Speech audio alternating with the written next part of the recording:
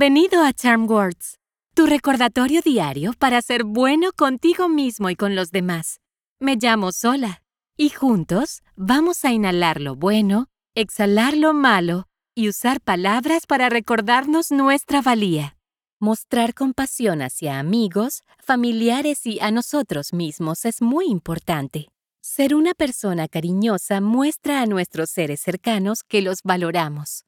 Podemos ayudar a nuestros padres con los platos, pasar tiempo de calidad solos o decirles a nuestros amigos que nos importan. Hay muchas formas de demostrar que somos amorosos. Las Charm Words de hoy tratan de cómo podemos ser cálidos de corazón. Al usar nuestros corazones amorosos, podemos cambiar la vida de las personas para mejor al mostrarles cuánto los queremos. Aunque parezca un acto pequeño, tiene un gran impacto.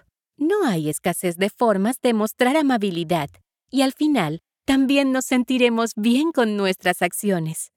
Vamos a empezar y hagamos algunos ejercicios de respiración antes de comenzar con nuestras afirmaciones.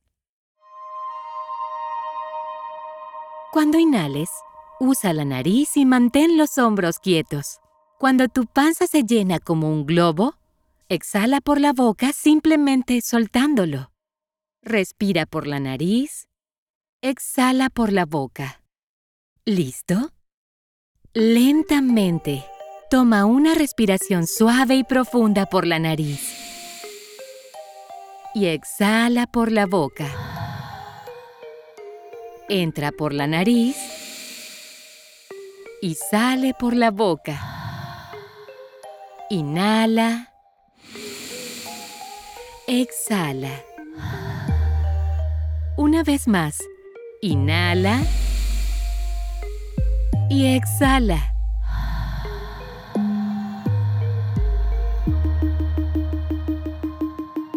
Las Charm Words de hoy son: Tengo un corazón compasivo.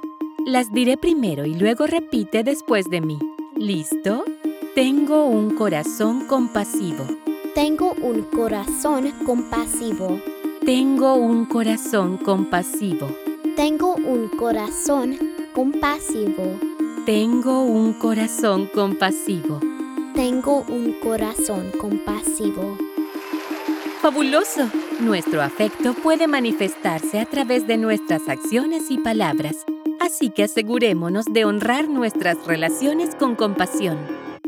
A la cuenta de 3, choca los 5 con la persona más cercana a ti o aplaude y choca los 5 tú mismo.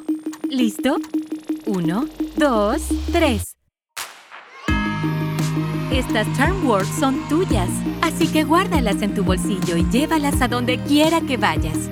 Puedes encontrarnos en charmwords.com y suscribirte donde quiera que obtengas tus podcasts.